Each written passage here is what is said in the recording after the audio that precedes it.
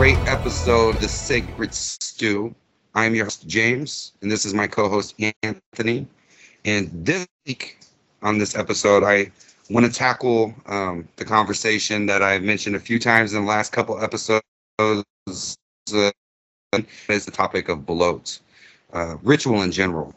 But before we get to that, I want to hear what Anthony's up to, what you've been doing over the past week, and give updates and stuff for all of our listeners of everything we've been doing. So what's going on in Anthony's world? Well, I got a new job, but still pretty much just working and coming home for the most part. We just went up to Viking Fest in Yelm. That was super fun. They had a couple Forged in Fire winners selling their goods. I think there was like one runner up. They had a couple tents of like medieval style clothing for the cosplayers, which there's a part of me that's super into that. So that was cool. So a funny story, a guy was trying to sell some brooms, like some witch aesthetic brooms. And he's like, the weave lasts a lifetime. Here, let's give an example. Pull on it. I pull on it, and the thing starts to come apart. The look on his face was amazing. He's like, oh, man, you're strong. Yeah, he said he's never had that happen before. So That's funny. who knows? But and then they did the fight games where, guys in medieval style armor were doing like a round robin tournament or something. I'm not exactly sure what the name of the competition style was, but that was super fun. I don't know what the fighting style is called either. I do know that he said the period was like 12th century. So that was pretty cool. Not necessarily Viking per se, but just the aesthetics and the fights themselves were really intense. And they used real swords and real armor. I love going to the Viking Fest. There's a lot of energy there. I'm not speaking ill of the Highlander Festival, but I was definitely more. I had a better time at Viking Fest.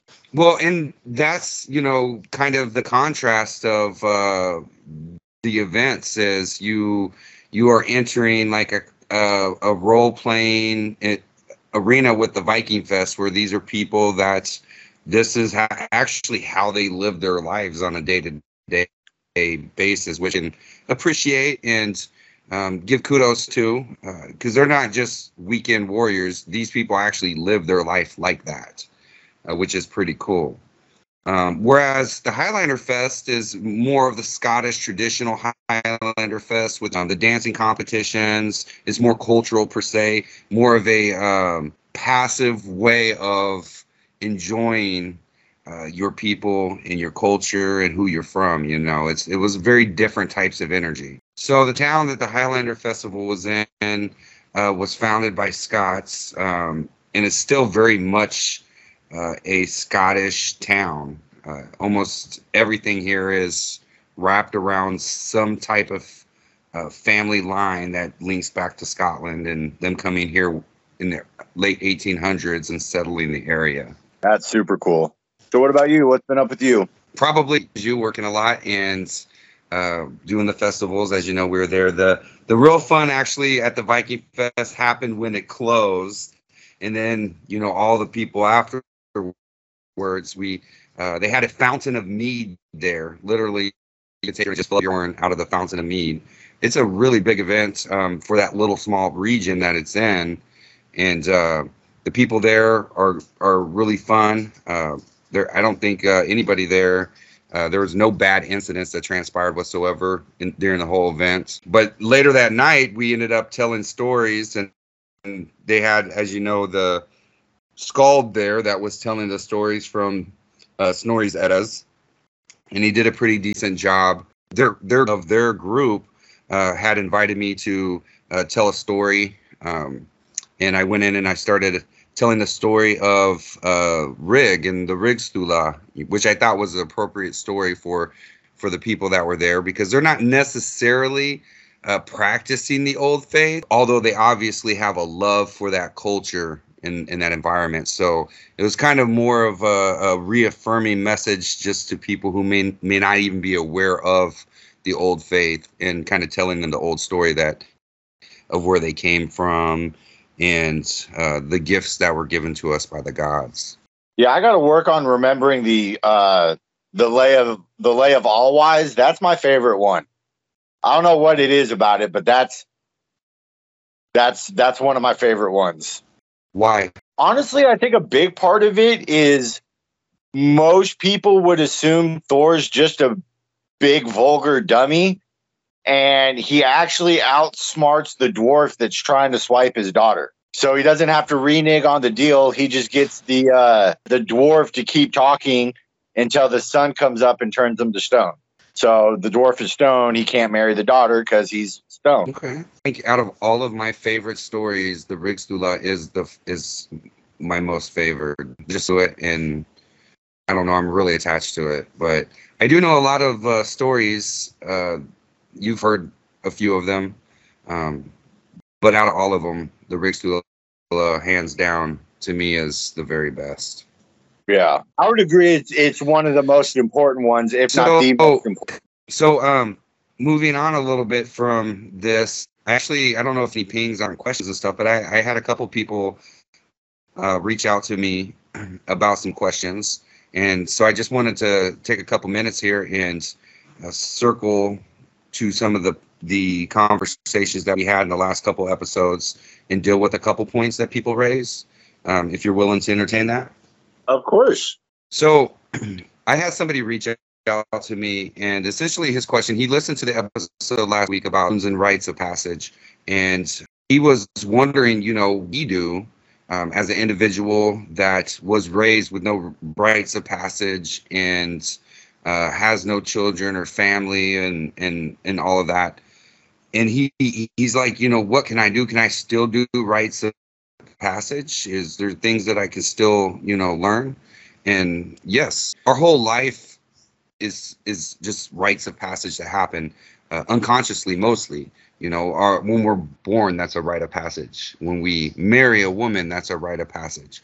When we hunt and kill something, even if it wasn't done, in the setting of a tribe or a specific clan or kindred or something like that. I mean, these things are still rites of passage.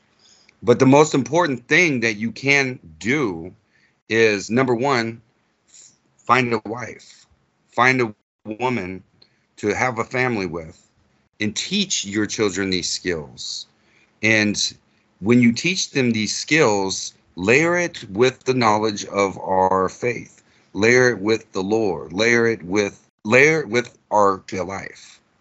Explain things to them, tell your children stories. If you don't have children and you are not married, the best thing that you can do is actually find an organization where you can contribute your knowledge and skills to children, to teach them.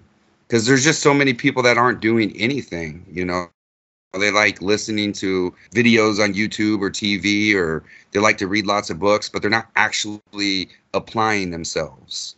And that's what we really need, is just people out there applying themselves and teaching the children in a way that they grow up with these skills and this knowledge. Not to be a conspiracy theorist, and I know that, Anthony, you're still waiting for that episode when we get into the woo and all of that. But I'm a firm believer that all of these common entities that we have in our life, the lights and the TVs and the cars and things like this, I'm a firm believer that there may come a day that when we do not have these amenities to rely upon. And people always fantasize in their brain that they'll be the person out there that survives it all and all of that. But so many people think that food comes from grocery stores, and that's a common problem in our society, is they're not in touch with nature. They don't know how to work within nature. And this is the type of skills and knowledge set that we need to pass down, not just our own knowledge of our faith, but real practical living skills, not made up ones in these universe that they call the internet, but ones that you can actually do with your hands, ones that you can actually feel with your fingertips and smell with your nose. So you're saying my mad Assassin's Creed skills are of no value? It depends on what version you're playing. You playing Valhalla?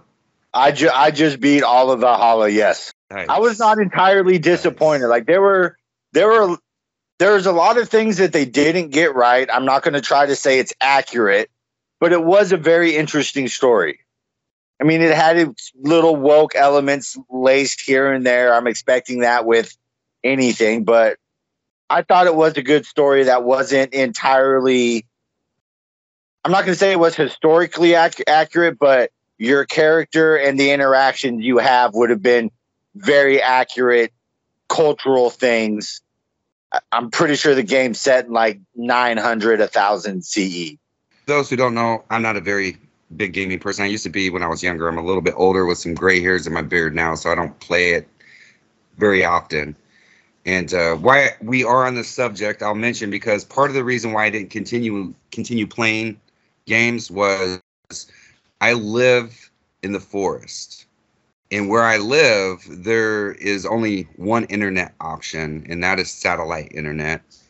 And so our internet connection is a little bit, it's not very good at all, as you know, Anthony. And so people may wonder, like, I had my son comment on the episode last week, and he was like, man, that really sounds like your voice is dragging in that recording. And it does. And a lot of that's just the bad internet connection that I have. But this is my means of communicating for where I live. So for those of you that have bared the drags and the skips and the messages and conversations that we have, it is my lack of good internet where I live. So, hey, but Anthony, on that question that I answered for our listener, did you have anything you'd add to that? I mean, just kind of slightly touching on what you had said along the same vein. I think it's really easy to overcomplicate rites of passage. I mean, they're absolutely important, but 99% of those rites were all about boys and girls learning the skills they need to take care of themselves and the tribe, bettering themselves. So, I mean, to give like a super mundane example, if you go out and you take the time and study and learn a new skill that allows you to make more money or hold a higher position in whatever company you work for, or, you know, anything that elevates you, the act of doing that is a rite of passage in a very mundane way. And just because it's mundane doesn't mean it's less impactful, because we live in this physical world as much as the spiritual. We are tied to both. So, you know, doing something to better yourself is in line with a rite of passage. Very well said, Anthony. Did you have anybody reach out with comments or questions for you? No, my contact information is not, we don't really have it listed at this point. I mean, I try to pay attention to the YouTube comments, but we don't get very many on there. And so no, me personally, and most of the people that would have know the both of us, so they're probably going to ask you. You're the big brain guy. I'm the bring it back down to level guy. What I'm waiting for are the questions. So I asked James, and he said this. Oh, well, James meant this. You're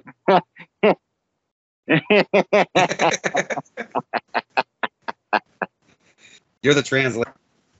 Yeah. So well, that's what we're saying. I also wanted to bring up the question that Noah had asked, and this is he brought this question up from 2 episodes ago, where I mentioned Lothar and Loki possibly being the same being, and in season 1, I go a little bit pretty in depth with a version of the story of Odin and his relationship with Mimir and Lothar, and him becoming jealous of Odin.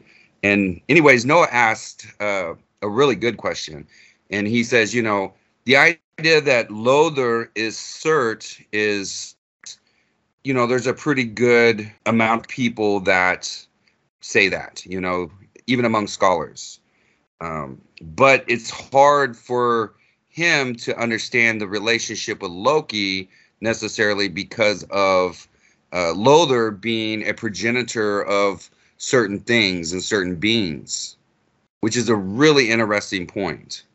So I wanted to touch on that a little bit because I can see how that could easily be confused with the family tree that's ascribed to Lothar, and really kind of the lack of the family tree of Loki. But the thing is that Lothar's name in the Poetic Edda is only mentioned twice.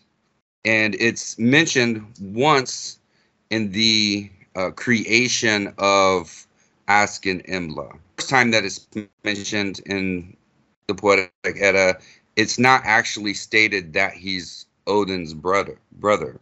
It's not until Snorri's version of events where he names Avili and Ve, and he just calls them the brothers of Odin, and doesn't really give a distinguishing factor there. Lothar is mentioned in the skaldic poetry, but it's mentioned in a way that is used as a kenning, as a companion of Odin. So I feel as if there is not actually enough information ascribed to that name Lothar to attribute a certain family tree to him. And there's another interesting thing with the skaldic poetry in the Rima Lokror. There is a reference where the name Lothar is used in reference as a kenning for Loki. Now, that was written after Snorri's time.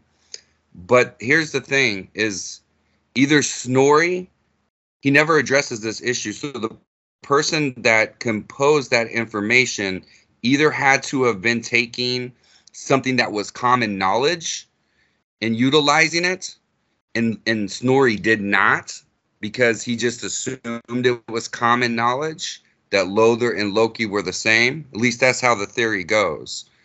So I believe that Lothar is actually the son of Mimir, and that would make him a blood brother to Odin. And the most sacred of relationships that we know of from tradition is that between an uncle and a nephew. And Odin was the nephew of Mimir, and Mimir took him as essentially the elevated pupil that he was. And Lothar, being the son of Mimir, becomes jealous of this and begins sabotaging things that we learn about. And we see when Loki enters the story by name that he is essentially, he does good, but he still sabotages things. And Lothar's never mentioned again. So I believe that the trial of Loki is essentially the trial of Lothar when he is essentially bound until Ragnarok, which is a very similar fate to what Surt has. And most people do think that Lothar is Surt. So the connections there for me are pretty obvious, at least in my mind. But I hope that answers your question, Noah, and any other person out there that was questioning, where this theory is, what this theory is based off of. I'm not the person that actually came up with that theory. I believe that the first person that proposed that theory was Ursula Drank. He I think he was the very first one. And then also Dumazel believed that same theory. And then more recently, uh, Halkur Thorgerson proposes the exact same thing. So this isn't a theory that I invented. It's something that's been around for quite some time. Uh, and I believe the argument for it is really strong. Uh, you don't have to necessarily believe it, but when you look at the chronology of events that happen from creation until Ragnarok, it fits very nicely in there. Yeah, and like all I know is the conversations that we've had about it. I haven't read the scholars that have proposed it, but on a basic level, to me, it just makes more sense with Mimir being Odin's uncle and Lodor or Loki being the son of Mimir and them being blood brothers that way makes significantly more sense than Odin doing a blood brother ritual with a Jotun that there's always been tensions with. You know, like peace between the Aesir and the Jotuns was always extremely fragile at best. You know, so there being an actual blood relation makes significantly more sense than a random ritual or such a holy ritual with a random Jotun. So Noah, and for those listening, that is the connection there. The name Lothar is only used a couple times, and there is no actual family tree that we can trace back to definitively say otherwise.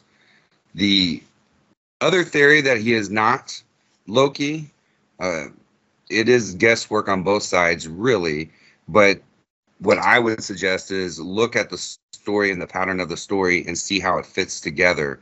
You know, it was very common fashion whenever somebody was banished for there to be name taboos. And I believe that's exactly what happened after the trial of what we call Loki. That was actually the trial of Lothar, and there was a name taboo, and thus his lips were sewn shut. You know, so that's how I believe everything happened. Well, it's one of the better sounding speculations that I've heard in a while. And I really hate to put UPG into things, but it does fit in our faith, you know, as long as it fits within tradition. And does this change our relationship to Odin? Whether Loki and Lothar are the same being or not, it does not fundamentally change the characters, what they did, and them rising against the gods. So I'm ready to tackle the conversation on bloat. What is bloat? Why do we do it? What is it for? What are the mechanics of it? And is it something that we should do? Is it something that we even need to do? What is your answer to all of these, Anthony?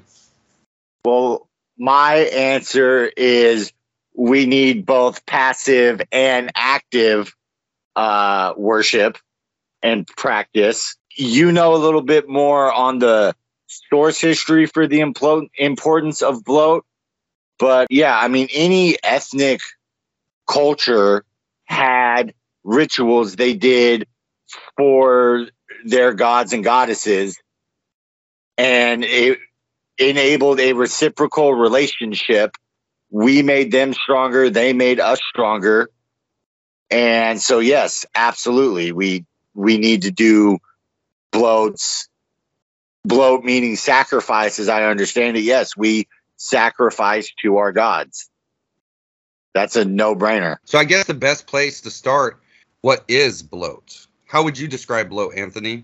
The basics that I would describe it is when a person, or more preferably a group of people, come together and give an offering to the gods in return for protection and luck in the coming seasons, or coming times. Very good explanation of it, actually. this out of the Eiffelrunner book because I think this describes it probably the best. We perform Blot as a sacred exchange between Ond and Oder. Understanding this is pivotal to our spirituality. As reverent acts toward our power, namely the Nornir, the gods and goddesses, and the Alfar, we perform Blot, or ritual sacrifices, as physical manifestations of our worship.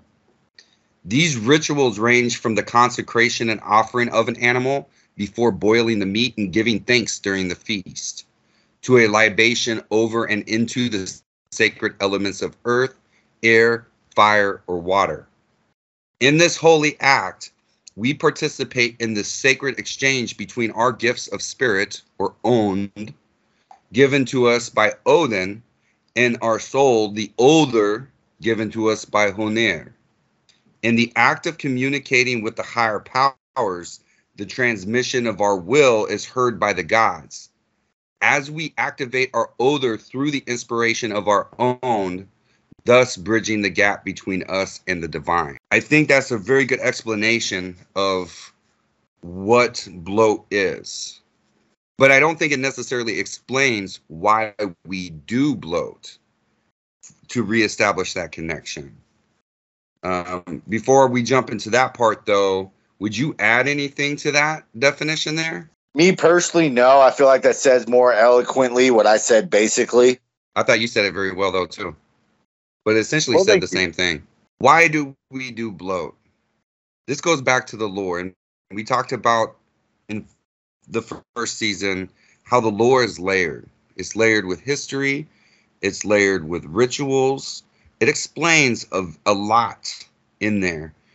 But you just have to read and understand what it's explaining.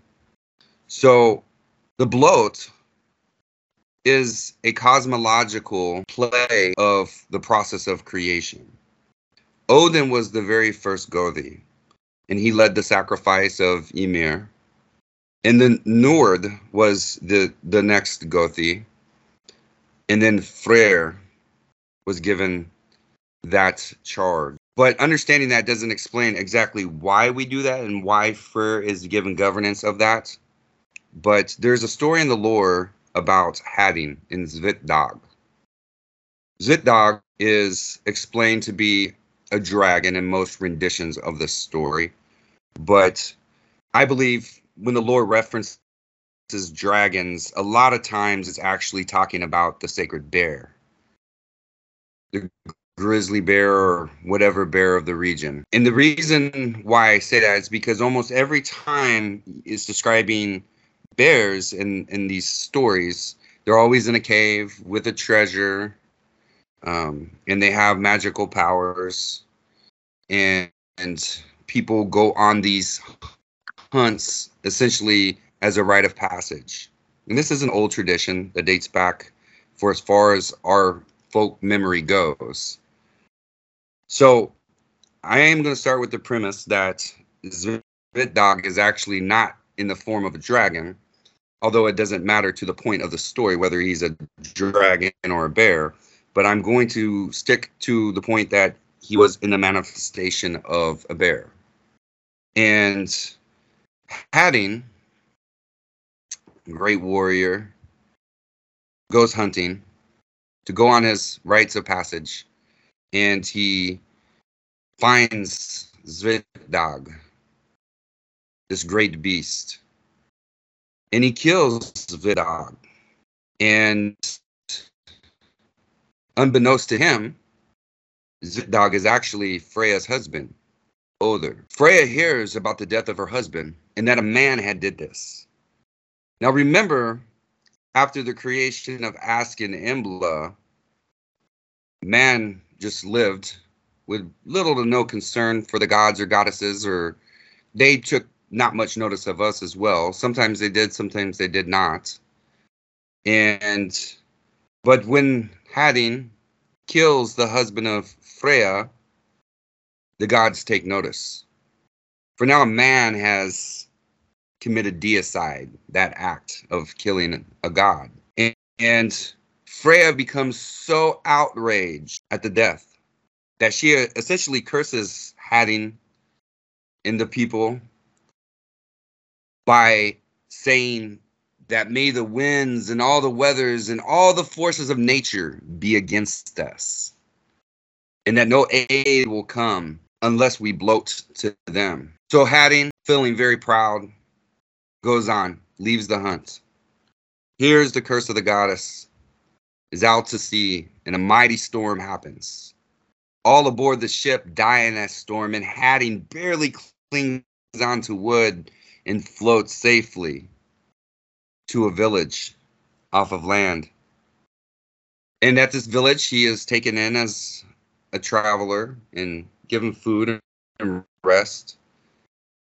And then the home is destroyed that he stays in, but he survives. As the story goes on, everywhere that Hatting goes, destruction happens. And he goes to the gods and he asks the gods, how he can right this. And they tell him he needs to form to restore the balance of nature for the protection of the gods against the forces of nature that would harm us.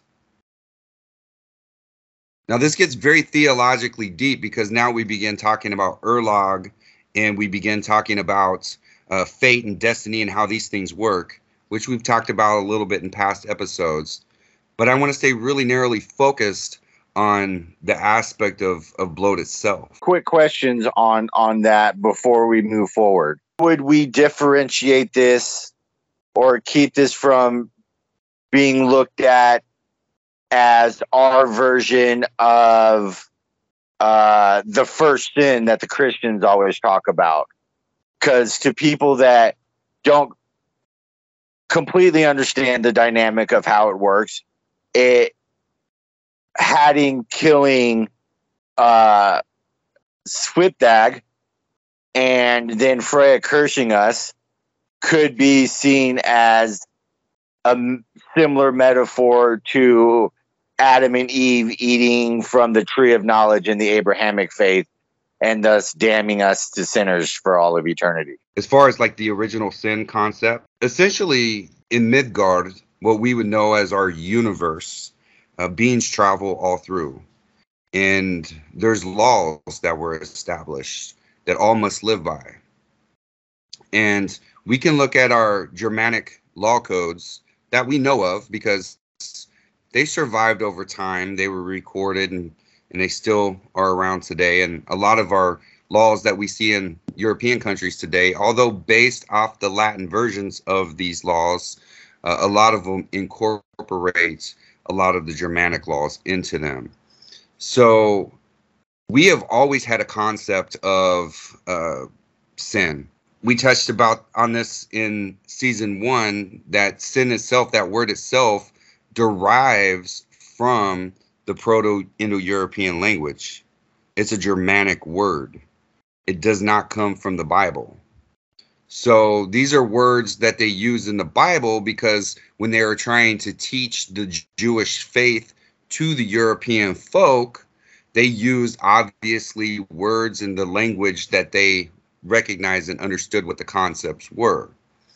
Now, anytime in Germanic law that somebody was killed, whether it was maliciously or accidentally, the law always calls for some sort of reconciling of that. And traditionally, there was like money that had to be paid, for the death of a person, depending on their status. So this goes at the very heart of our law code, just for our functioning. And these are things that Rig taught us because he took the law of the gods and he taught us those laws and told us this is how we need to do it.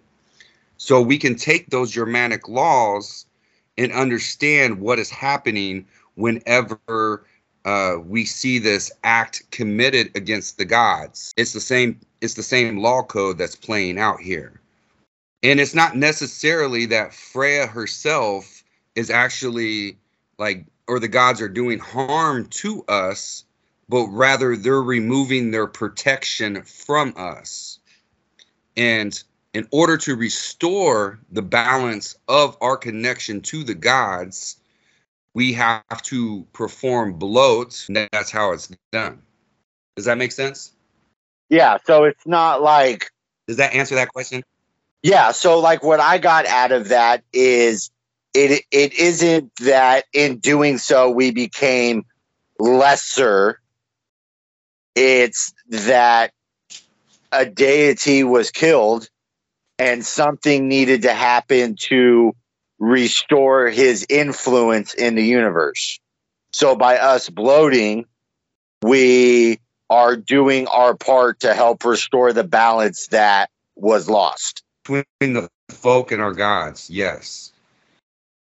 And now I want to differentiate, because a lot of people, they still have these ideas or conceptions in their head of, how they picture the gods. And a lot of it is because of modern TV and comic books and, and just different ways of perceiving what the gods are. And they really try to personalize the gods in a way that some people may feel like they have personal relationships with whatever god. And there may be. I would probably him and haw 99.9% of the time when somebody tells me that. When it comes to the bloat and the offerings and rituals and veneration, there's different levels of it. So you have communal bloats, which is for the whole community. And these bloats, there's 9 of them in the course of a year. And essentially, there's 3 festivals that happen at different points in the year. And at these 3-day festivals, a bloat is performed on each of these days. And these bloats are very specific for very specific types of protection that we're essentially seeking the aid of the gods for to protect us from.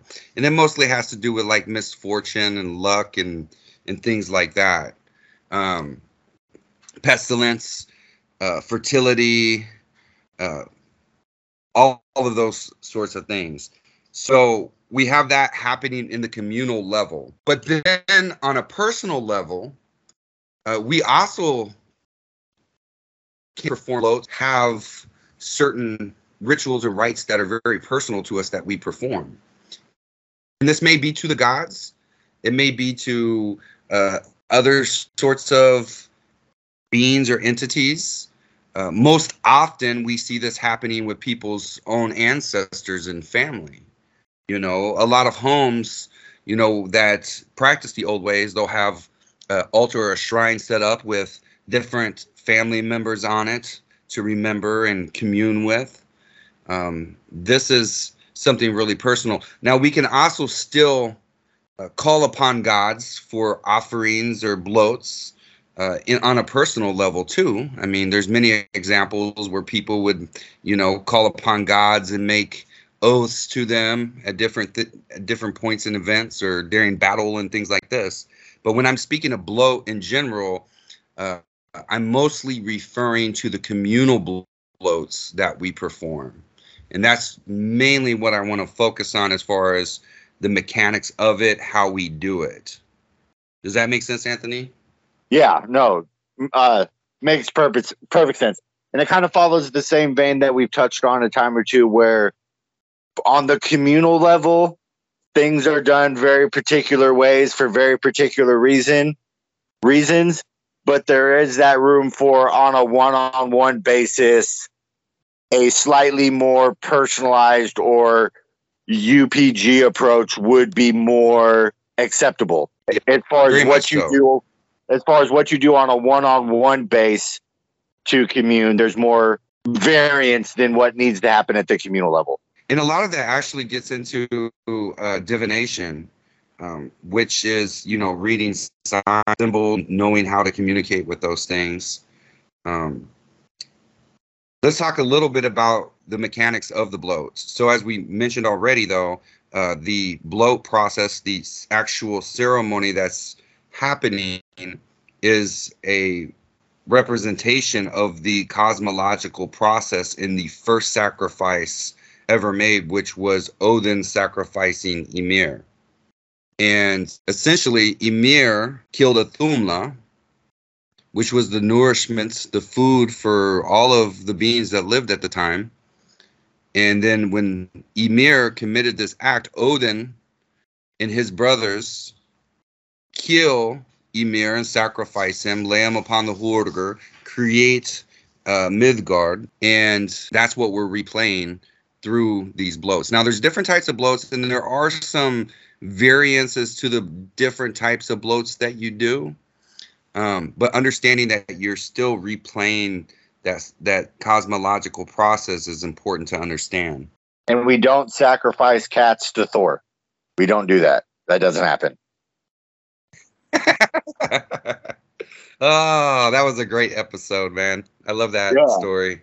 Yeah. That just started listening to is going to get that reference. So in season 1, I believe it was like episode. It was episode 2. Episode 3? It was episode 2. Okay. I told the joke about how my mom is intellectually familiar with our ways, but there's a lot that she doesn't know. So it was a couple of days before I was coming to your Thor bloat. And I was telling my mom I had plans for the weekend, and she was asking about it.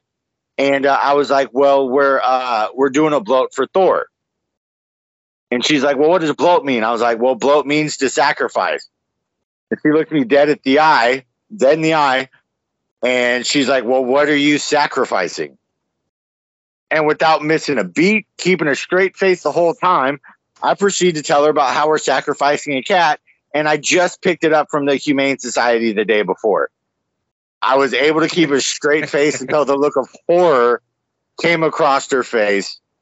And then I proceeded to break down what it actually meant was it a lot of times in the modern age, it's meat or food or something of value offered up to the gods to get a blessing in return. But yeah, this is like a year later, and I still laugh about that. No, it's funny. That story is great.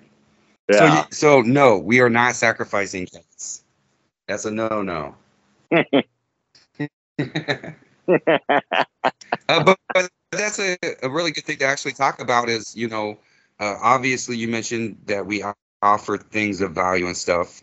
Traditionally, for the communal bloats, those 9 important bloats of the year, we would sacrifice very specific gods.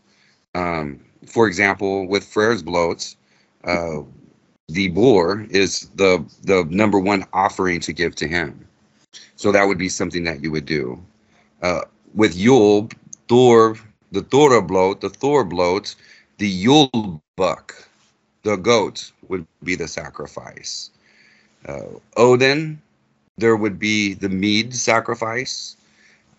Then you also have another bloat where essentially you're calling upon all of the Aesir, and you would give them an ur, or what we would use today, beef or a bull or a cow, preferably a cow, would be the sacrifice.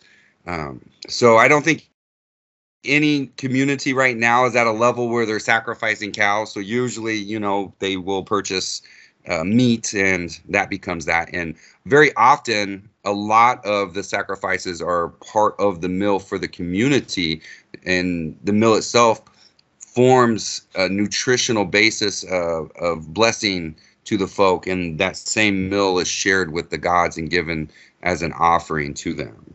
So we're not just like killing whole animals and throwing them in fires or burying. The 4 ways to actually, the 4 things that we use to sacrifice or to make the offering. I kind of hinted to it earlier with something I read. There was 4 very specific ways that we essentially dispose of the offering. So you had 4. The way I always heard it is it was burn it, bog it, bury it, or burn it, and it would transmit it through the air or the smoke. Bog it means to throw it into water, or bury it means to put it in the earth. So those are the ones that That's the way that I'd always heard it. The 4 is to burn it on fire, bury it in the earth, immerse it into the water. And bogging actually is quite interesting because bogging was reserved for things that they were trying to hide. So people that committed certain types of crimes against the folk, that were essentially shameful things, they would bog them in bogs that was not actually like a public ceremony in most instances. Oh. But the 4th way would be by hanging it in the air. So we have, for example, Odin is the hanging god. And so very often they would hang sacrifices in trees. So Odin would take the spirit of that sacrifice, and that was his realm of how he took his sacrifices. So like you can relate this to like modern day Christmas trees, for example, where like we have the tradition of hanging different different things on our Christmas trees throughout the years: gingerbread, popcorn, candies, all sorts of stuff. That tradition actually dates back further than we can imagine, of hanging those sacrifices to Odin in the tree, the Christmas tree being a representation of Yggdrasil. So this is just a tradition where we began at some point to bring the trees into our home, most likely because we had to hide this practice from the church. And we, instead of going to a grove where they would hang their sacrifices during Yule in the trees, we began to do that with trees in our homes, hiding that practice for some reason. That is where I believe that tradition actually comes from. I also have an interesting theory about Yule too. An interesting theory on Yule? I mean, there's already people that know that Yule actually isn't during the solstice period. A lot of people follow a Wiccan calendar and believe that the solstice is Yule, but it is not. Our ancestors reckoned the time by the moons. So Yule is actually a point after the solstice when a moon appears, and then the Yule period actually begins at that point. And the solstice period, though, with that being said, is still very important because what's actually transpiring before solstice, and during solstice and into the new year, before the actual Yule starts, is the Great Hunt. And so in times of yore, what they would do is they would hang their offerings during this period to Odin. They would hang the offerings in trees, and then he would collect those offerings during the Great Hunt. And then after that Great Hunt period is over, then shortly thereafter, Yule begins, and you have your Yule Blot. And yeah, that's my theory anyways. Other people share that same theory, but I know that most people don't understand or have probably not even come into contact with that information yet. And it's because the Wiccan calendar that was created 50 years ago, everybody has published that in all sorts of books and manuals. And so now everybody has been practicing on a calendar that is not authentic to the times or dates that we actually practice these traditions on. To be fair, in those early days, there was a lot of, I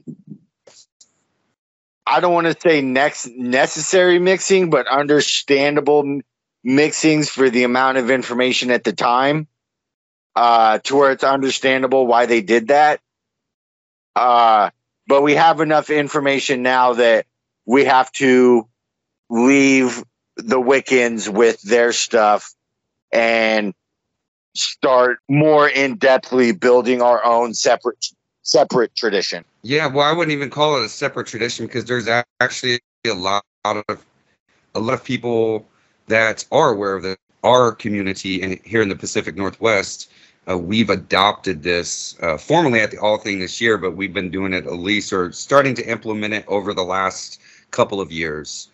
And there's reasons why these dates and the way it works in the cycle, it ties to the seasons in very specific periods when communication with the gods and the ancestors is most apt to happen. So this is why there's an importance on those dates. So regarding the bloat and the mechanics of it, it's important, I guess, for us to kind of walk through how a ritual should be performed. And when I say should, I'm basing this off of information that we have that has survived in the Poetic Edda and other historical documents that recorded these things.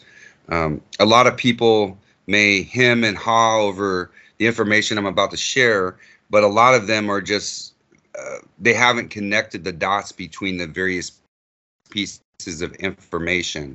So when we talk about reconstructing how these rituals were actually performed, that has been done now.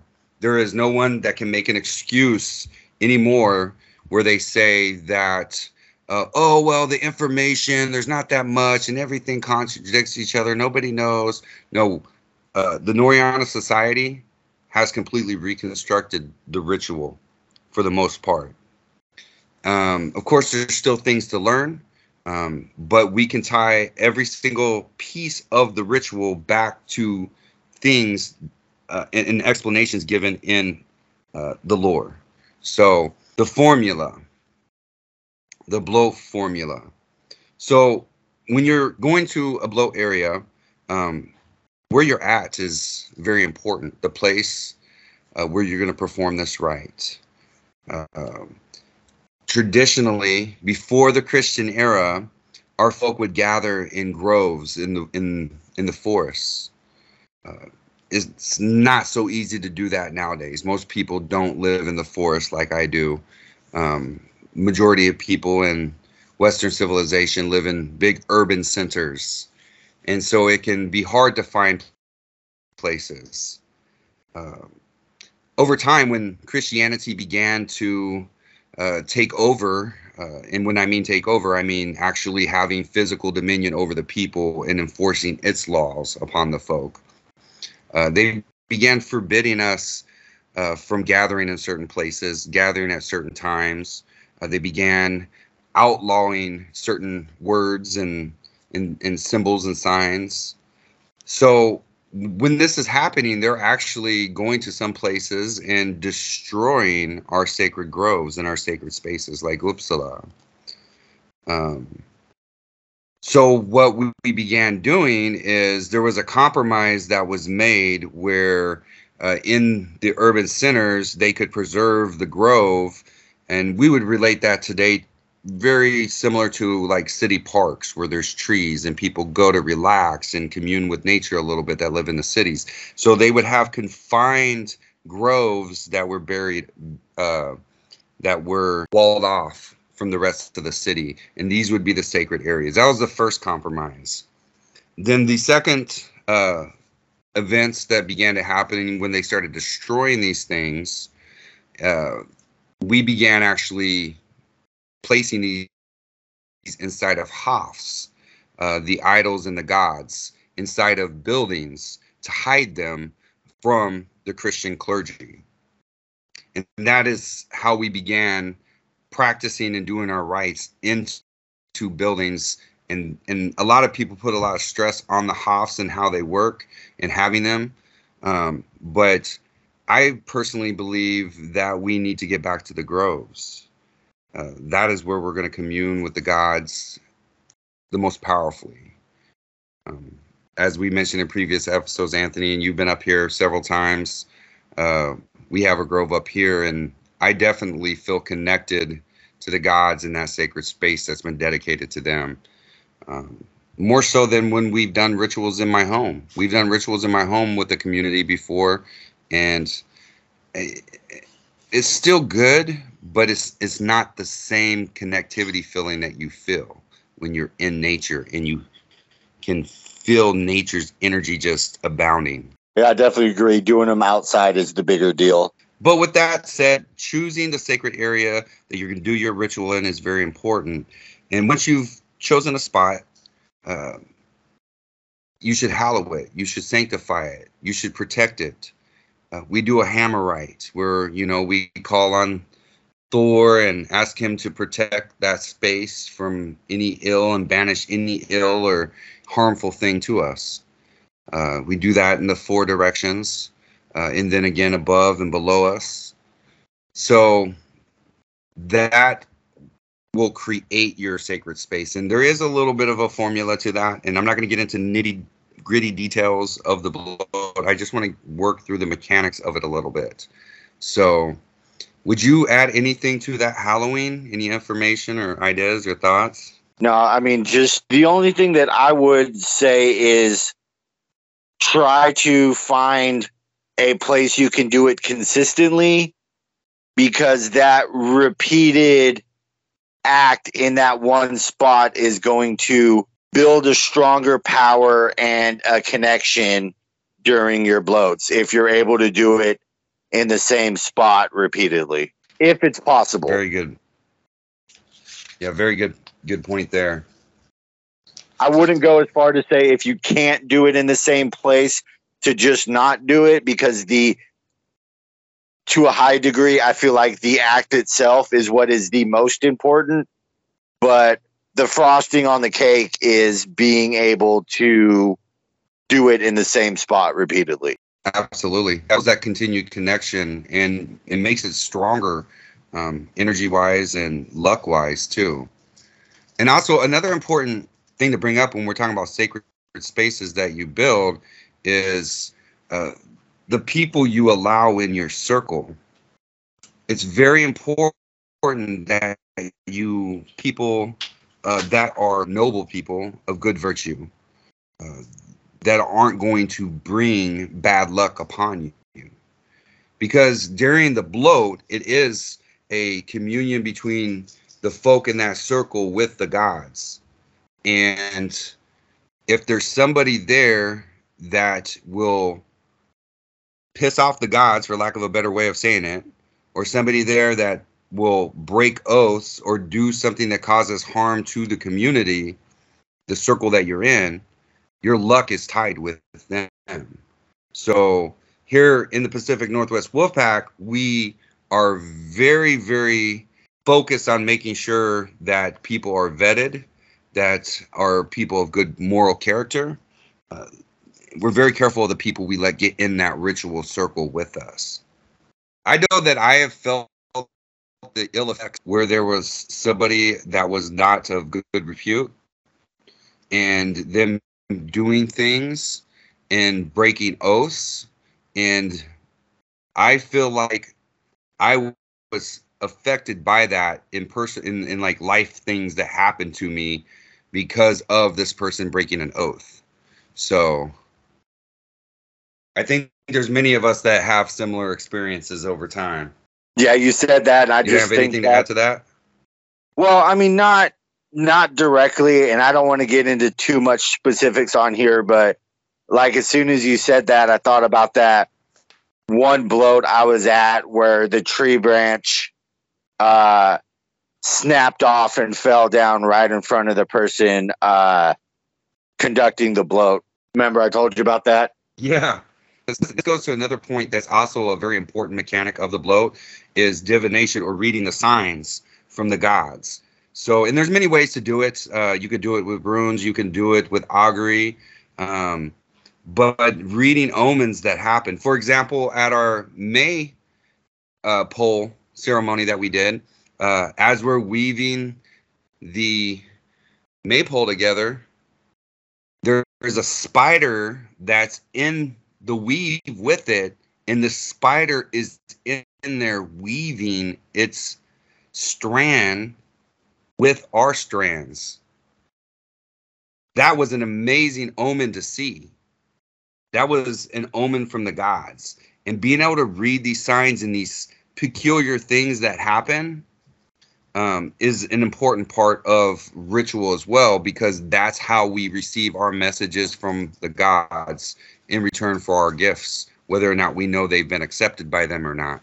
Some people would call that superstitious, though. What would you say to that, Anthony? I'd say it's superstitious and it's pagan.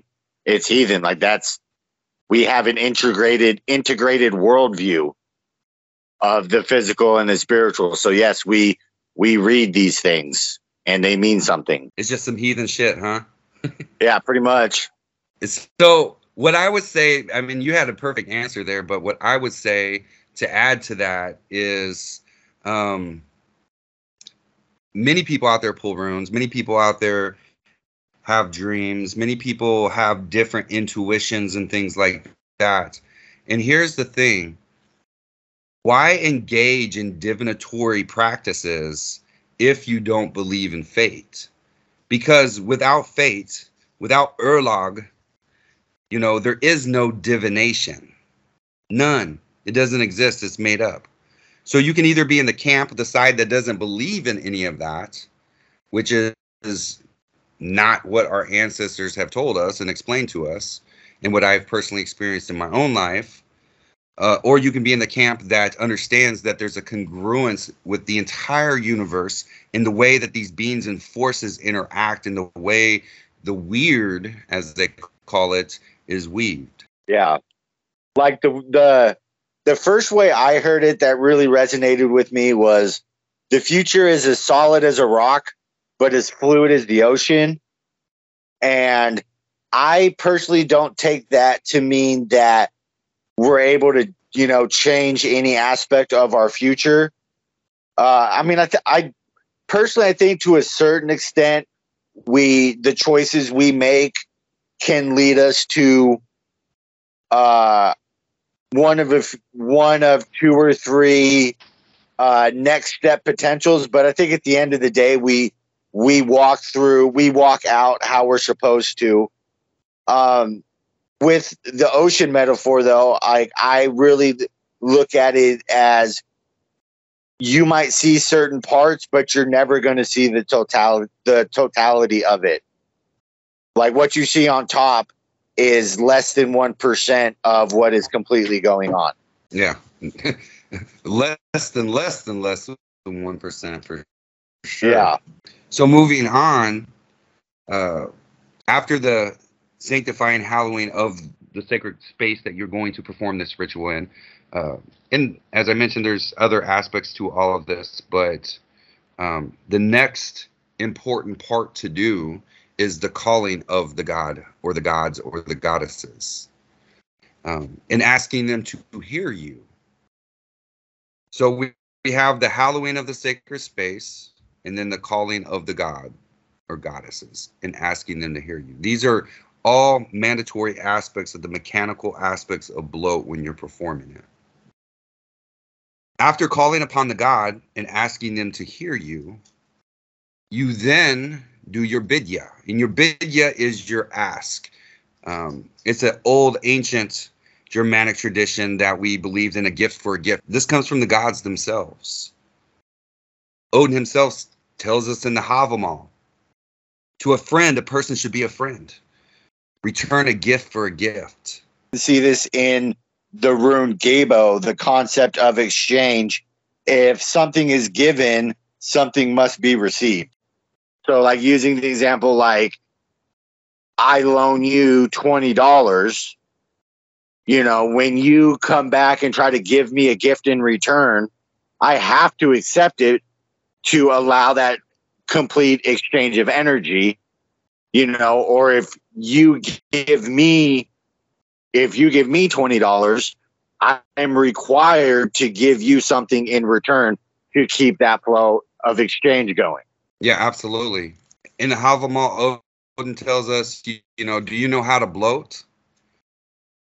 And then he explains to us, don't bloat too much, don't offer too much. And then he says, at the same time, don't ask too much. So he's essentially telling us to make an even exchange for the ask. So with our people, there's always a give and an ask. Every time you give, you're looking for an exchange of energy. That's just the way of our folk. It's our tradition. So that's what we're doing after we ask the gods to hear us, is we're performing the bidya. We're giving the ask to the gods. And what we're asking them depends upon the bloat that we're performing, in which god it's to, in which season it is in, which part of the cycle that we're entering into. But the formula stays the same with little variance between the 9 bloats throughout the year. After the bidya is the blotya. So that's the giving of the offering to the gods. Kind of already went over how the offerings should be, very specific things for very specific gods. So won't go over that again. So after the offering is given, then is the divination part of it. The reading by the Gothi or the Bloth Mother of whether or not the offering has been accepted by the gods. And this divination can happen, as I mentioned, either by the pulling of runes in the reading thereof. It could happen by augury. It could happen by reading signs of things around you. Maybe the sign will stick out, like the breaking of the tree when you were in that bloat. I mean, when you saw that tree break, you automatically knew that meant something. Yeah. I wasn't entirely sure what it meant, but I knew it meant something. It's a bad omen. Yeah. Anytime a tree broke, it was always a bad omen. And it's important that we read these signs because this is the gods speaking to us. So the divination part of it, one of the things that I do in some of my bloats is we will actually pull runes that are read during the process. And we have the bloat bowl, and the runes are scraped into the bloat bowl. I've mentioned this in previous episodes as well. And this is done to scrape that fate in the reading, if it was accepted, into the blessing of the folk, the sprinkling of the folk with the sacred Alu mead that we have there. And so that is sealing the fate and the protection of everyone in that circle. I've been in other rituals where we have seen, for example, certain birds fly overhead right after an offering is given. And there was an instance where an eagle flew right overhead and it had a snake that it was holding. And this is happening right just moments after the offering is given. And using augury, divination methods, and seeing what nature itself is telling us, the signs and symbols that the gods present to us through nature itself, we can presume that offering was being accepted by the gods, by Odin. Do you have anything to add to any of that? Nothing of value. What do you think the last part of the bloat mechanically is? The last mechanical thing you should do after all of that is over? Closing the bloat. Like acknowledging that the offering has been received and the rite is ended, and opening the area back up. So those are the mechanical aspects of a bloat. And there's more to it. What you have on your altar, the bloat tools that you use, those are all really important. And we can go over those some other time in a different episode.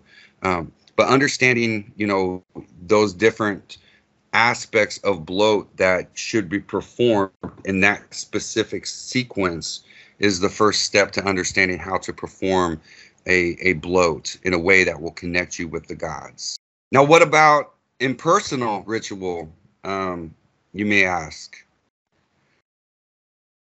I think that personal ritual, things that you do privately, can take various forms and patterns.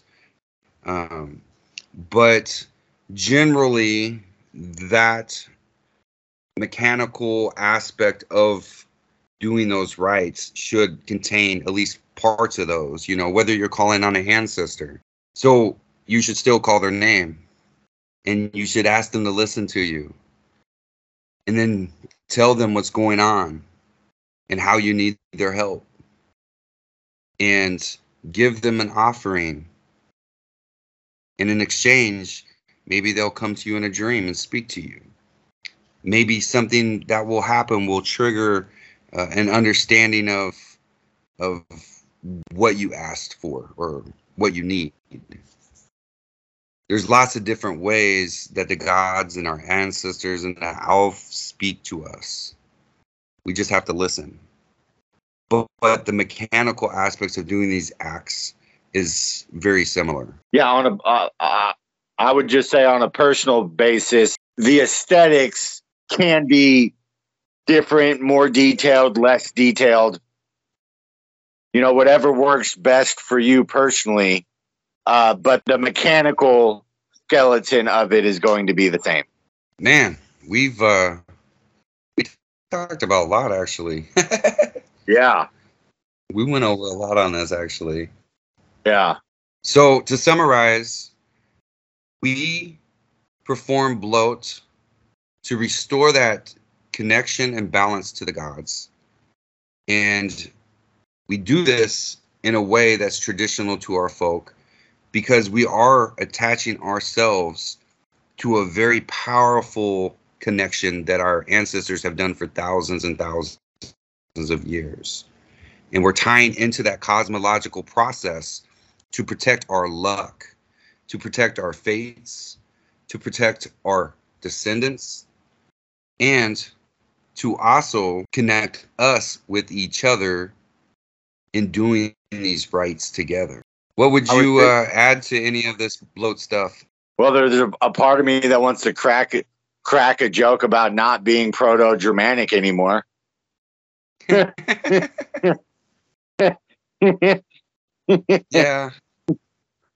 Well, but James, we're in 2022. Yeah. It's funny. It's because they, certain individuals or groups or whatever they are always like, we're in 2022. We're not, living during the Viking age or whatever age period. And then neither am I, but I'm practicing and connecting to the gods the same way that my ancestors did. That doesn't change. I still live a life. I still work and have kids and family and go to football games and drive cars. I mean, what exactly are we trying to change here? But, it's just like we were saying, anybody that's looking to change tradition from how we do it, we should always question that. And in most instances, steer clear of it. Even if you have to practice these things, the traditional way in your homes by yourself, that's more powerful. That's more powerful than being in a community. The community is still important. And most of the time when you encounter things where people are changing like tradition, it's usually on an organizational level. So I never ever blame the members, the general lay of the membership of any type of organization that does that thing, I would just say that they're misinformed, or maybe they don't understand something if they don't question it, which is very common today because people are coming to this faith and they're just looking for answers. And unfortunately, there's a lot of misinformation out there. But I will tell you this. Our ancestors didn't go to churches. Our ancestors didn't wear Jewish shawls. And, especially when they performed the rites to their gods, they definitely didn't change the things that the gods taught them. Specifically, the faith that Rig taught us to help us build our communities. So, with that said, I will say that networking, no matter what the individual is into, you should never hate or dislike. People can disagree on things. And you should still continue to network and still continue to grow and expose people to more information. If you have people that try to limit your information on what you can hear or read or see or be a part of, question that. It's usually like a cult of personality, somebody that's more interested in their own fame than for the benefit of the folk in whole. More interested in being right than doing right. Yeah, absolutely. So I hope in this episode we have given everybody some good information on how to perform blow, why it's important, how it's done mechanically. In future episodes, I do go into more specifics and different details. Those in the Pacific Northwest region, if you're interested in learning how to do these things, most likely you know how to contact me and connect with me. We can certainly do that, arrange some time, maybe put a workshop together, go over these things. But I hope everybody out there listening that I don't know and won't connect with, that you find value in this information, and it helps you deepen your connection with our gods and our folk. So saith the High One, it is better to ask for too little than offer too much. Like the gift should be the boon. Know how to stain them and know how to wield them. Know how to ask them and know how to bloody them. Know how to send the offerings and know how to sacrifice them. All right, everybody, this has been The Sacred Stew. I am Anthony. My co-host is James. Y'all have a good night.